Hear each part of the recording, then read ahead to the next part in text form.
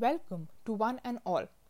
I am Tanya and you are tuned in to the Connecters podcast. Today I'll be talking about procrastination, something which is only scary to spell and pronounce, but what is one of the most common things that each and every one of us does. To begin with, I would like to tell you all what the word procrastination means.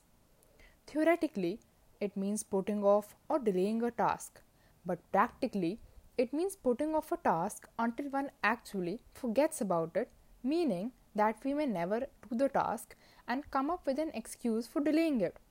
We often do this even though we know it is wrong and it is going to be detrimental for us in the future, but just for the momentary delight, we do this.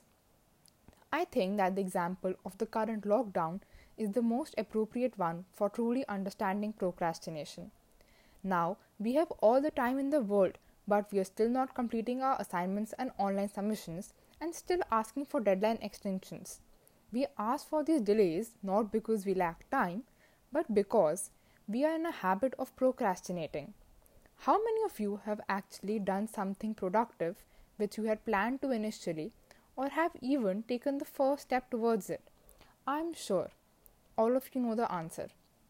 We are all still waiting for the last day to bring out the books or the last hour before the deadline just to ask for some time more. Now, the crucial question is, why do we do this? This has nothing to do with being lazy or not managing time effectively. It is actually something else.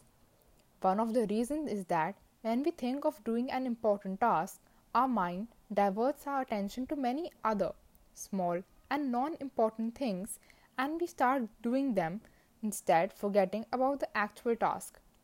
Another reason, and probably the main one why people do so, is because it makes us feel happy in the present situation and we put off the task for the future. Many a time, people get anxious or fear whether they would be able to succeed in the task or not, or whether the result would be as was expected, and then again they fall trapped to the lane of procrastination and it leads to a cascading effect. So, how does all of this affect us? Well, for starters, it leads to a variety of mental problems and increase in stress. It not only adds to the existing workload but also leads to failure of meeting deadlines. This in turn leads to poor results and affects us in a negative manner. I think that all of these are reasons enough to try and stop it. But how do we do that? It's time to make a proper schedule of the tasks and see that you stick to it.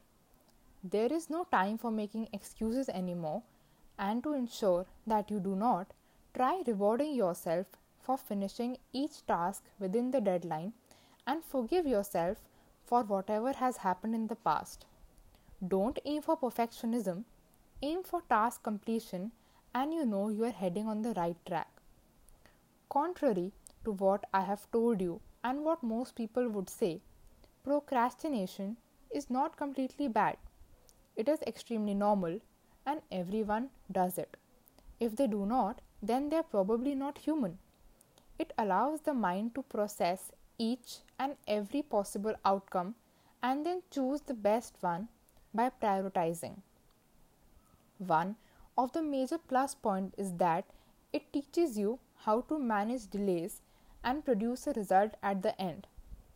So, like I said, procrastination is pretty normal, and I too procrastinated when I had to read out this podcast to you. I took a lot of time for something which could have happened easily in an hour or two. This would be all for today's podcast. Head on over to connectere.com/podcast and visit the episode page to leave your suggestions. Thank you for listening.